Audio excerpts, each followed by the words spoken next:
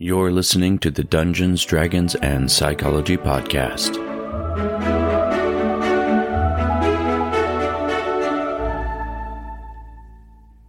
Without a doubt, your introduction is one of the most important pieces of writing that you will do for your story.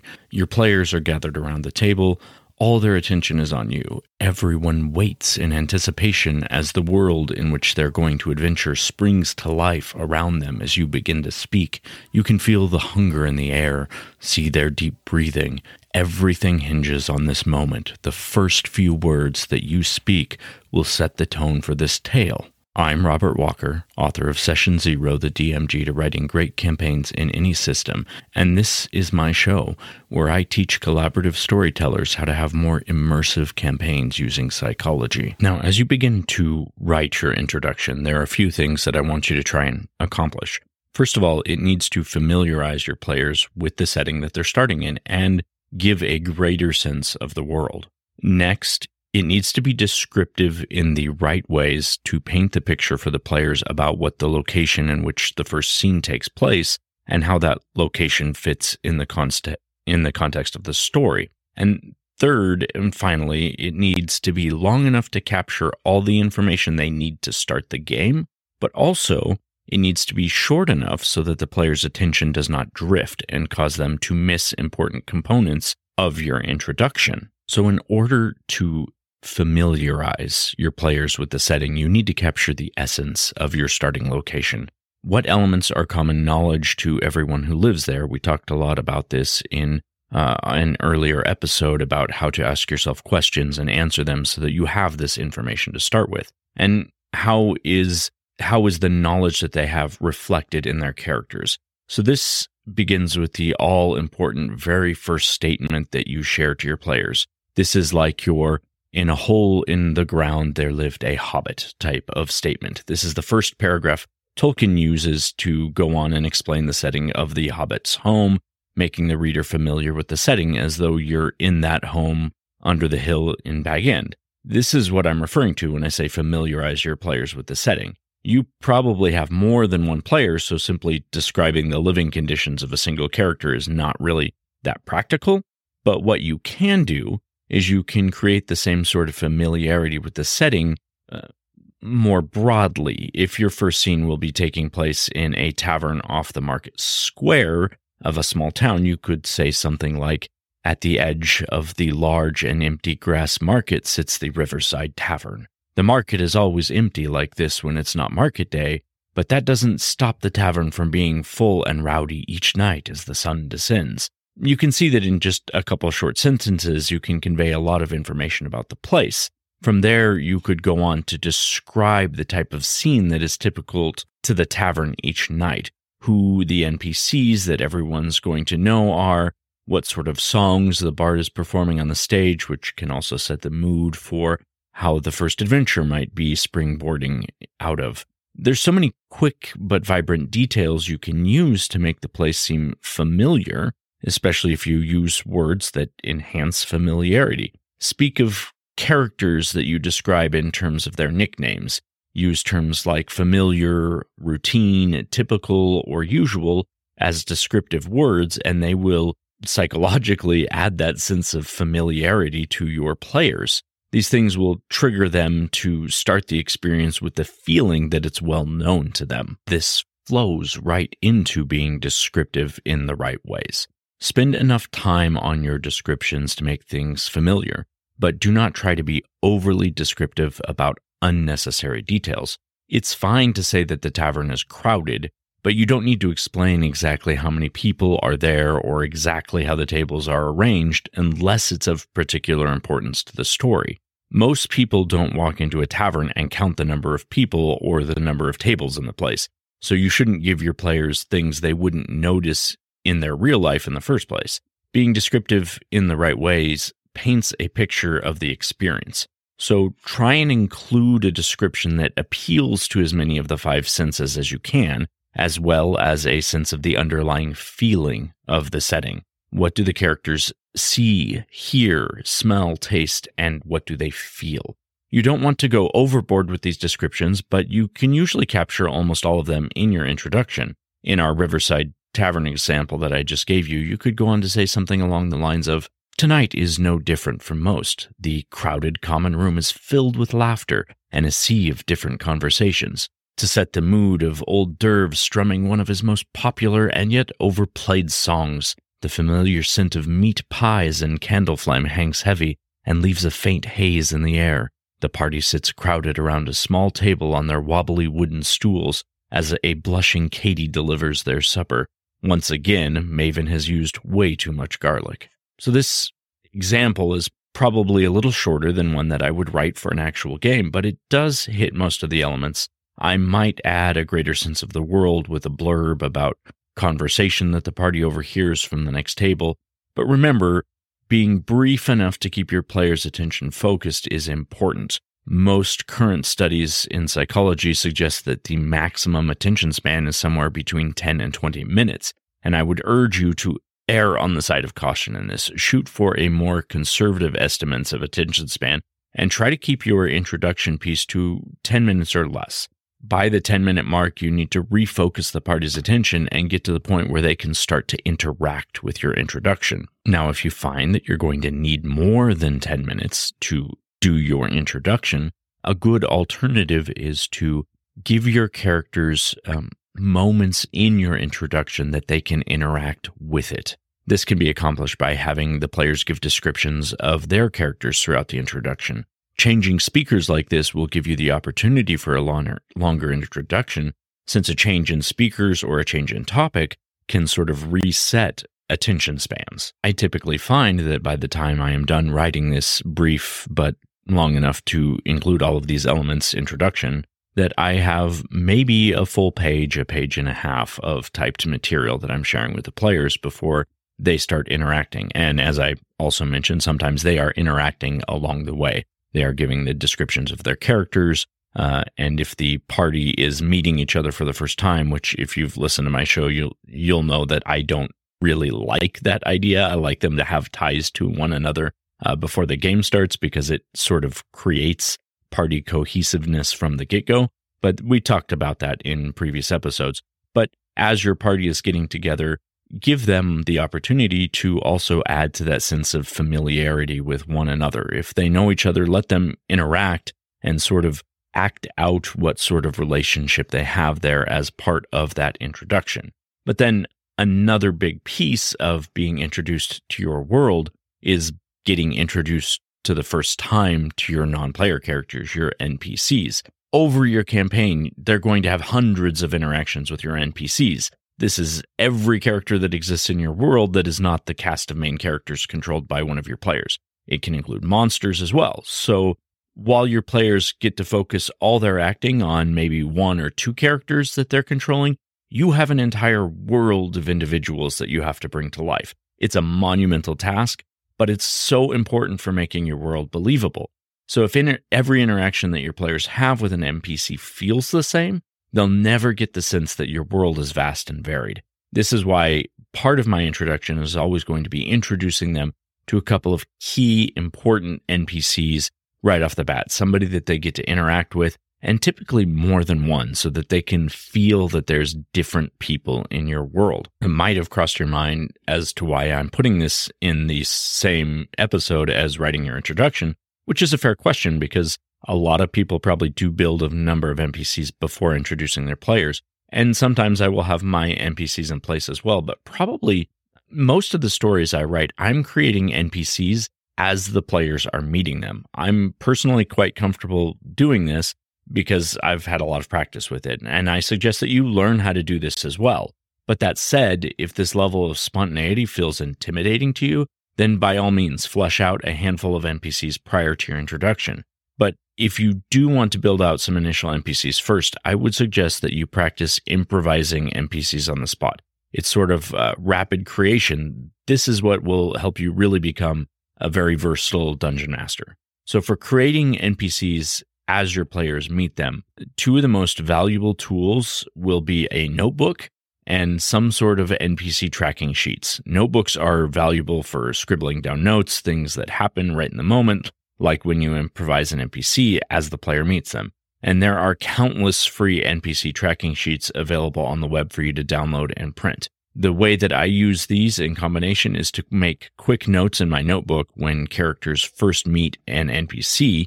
I jot down details like their name, where the characters met them, any special characteristics they have, like did I use a certain voice or a certain speech pattern. If this NPC is going to be further utilized through the campaign, then between sessions, I will transfer them to an NPC tracking sheet and flesh them out a bit more. I mentioned characteristics like voices and speech patterns. Now, special characteristics are what are going to make your NPCs feel unique and dynamic, and they're going to give a sense of the world not being a whole bunch of the same person. There's an infinite number of ways that you can combine special characteristics, which means that there are an infinite number of unique characters you can create for your world. And the way that I try and combine special characteristics is by making a combination of accents that I feel comfortable with, speech patterns that I come up with, and other unique characteristics like repetitive sayings or mannerisms that the NPC would use. Now, you might not feel comfortable using accents at first. I strongly recommend learning at least a few. Giving NPCs different voices can add an enormous amount of believability to the character and your world in general. And there are dozens of voice actors on YouTube who have detailed videos to help you learn accents. And even if that's not your thing, you can still have an infinite combination of speech patterns, sayings, and mannerisms. Something as simple as a character who always replaces the word you with the word ye can add a lot of depth to the interaction and make the NPC feel unique. Maybe you add a catchphrase or a phrase that the NPC frequently uses, something like, well, you didn't hear this from me, and mannerisms of always looking behind themselves whenever they share information with the party. And all of a sudden you have a unique NPC that the players are going to remember, and it's going to feel like a unique individual. There are charts in most of the source books that you can roll for random NPC characteristics. There's also some awesome NPC generators online that you can utilize if you need just a couple quick ideas.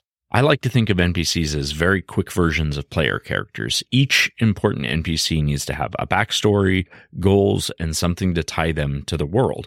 I'm not saying you need to write paragraphs or countless numbers of NPCs need to be fleshed out, but at least think about what their motivations are. If their motivations are plot-centric, then you should at least make notes on your NPC tracking sheet so you don't forget them later. There can be an endless number of motivations and goals and histories that they could have. Again, this adds to the uniqueness and adds depth to their character. But one final suggestion I'll give you on your NPCs is to find suitable character art so that your players can see when they're interacting with an important NPC. This doesn't need to be done for every NPC, but if they're going to be recurring, I recommend having an image ready. This adds to their uniqueness, and it adds immersion for the players who are seeing a portrait. They know who they're talking to. It sort of gets you out of their head and puts that new image in their mind of this is who I'm interacting with. Now, in your introduction, I will say one more thing about NPCs. I typically, by the time I am writing the introduction, I have a very good idea of my character backstory and how they fit into the world. So one thing I will have fleshed out, and I would suggest that you do as well, is a couple of NPCs that they will interact with in that very first session that you already know are going to be quest givers or important plot elements or have a tie to the character backstories. These NPCs I don't make up on the spot. So in the introduction, I typically include anywhere between 5 to 10 NPCs that the players either know of, have heard of, or have some sort of influence in their life so that they can start that introductory session 1, with having some NPCs that they already know they can go interact with and you have placed in your world and have ready to go. That's how these two ideas tie together. And that's the time when I don't improvise the NPC, I build them out. It's right there for that introductory session.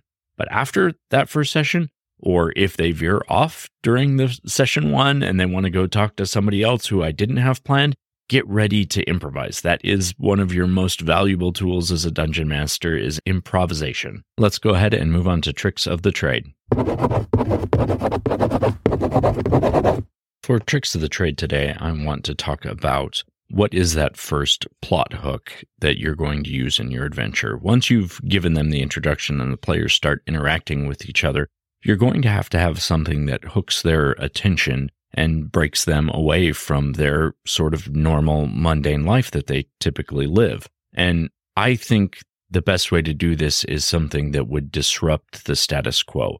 So if you are characters who are, thieves who live on the streets in a large city, something that would disrupt their status quo could be being tracked down by another thieves guild or something like that. Or if they're farmers, you've seen this in fantasy writing a whole bunch of times, like a stranger comes into town or monsters attack the village and they have to defend it. But anything that sort of breaks up the way that they have been living to this point, that is your springboard into the river of plot that you have awaiting them. Now, next week's episode will be focusing mostly on that first adventure, but let's just give you a couple ideas of plot hooks to use possibly for leading into that. So my first idea, let's say that your party is set in a city and they get roped into having to help put out a fire that has started somewhere in the city. At the end of this sort of exciting encounter, they realized,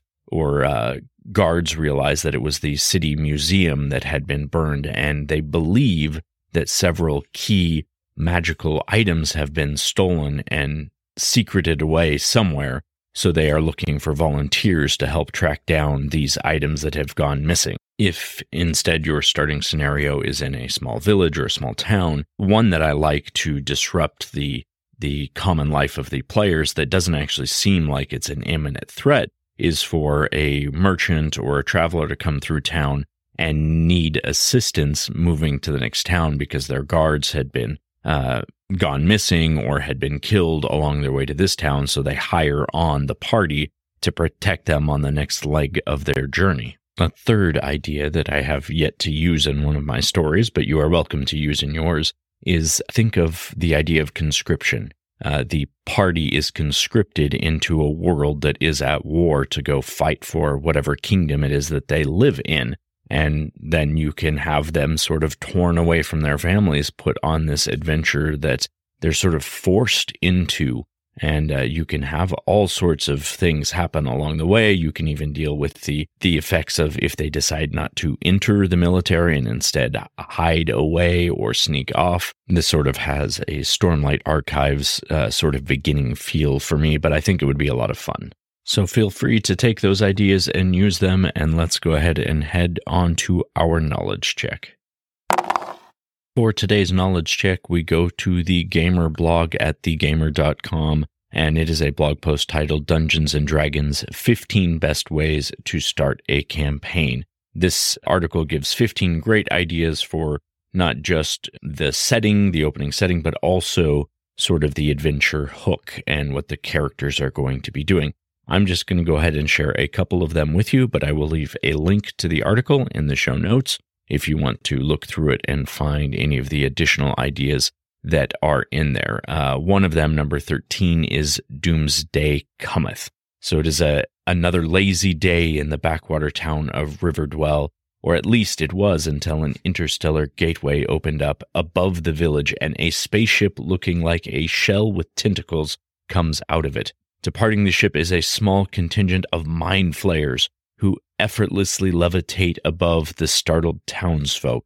They have come to deliver a prophecy. In 1 year's time, they will return and enlighten all of the townsfolk by turning them into members of their colony. So this leaves the party with some very interesting plot hook that they have to either stop this prophecy or move the town, or whatever way you want to take it. But I think it's a very unique and interesting plot hook that they put in this story. And it could be put into a town, it could be put into a city. You could sort of use that one anywhere. The next one that I want to look at is the tavern. It is a cliche beginning for mini games, and it is a very popularized introduction to campaigns.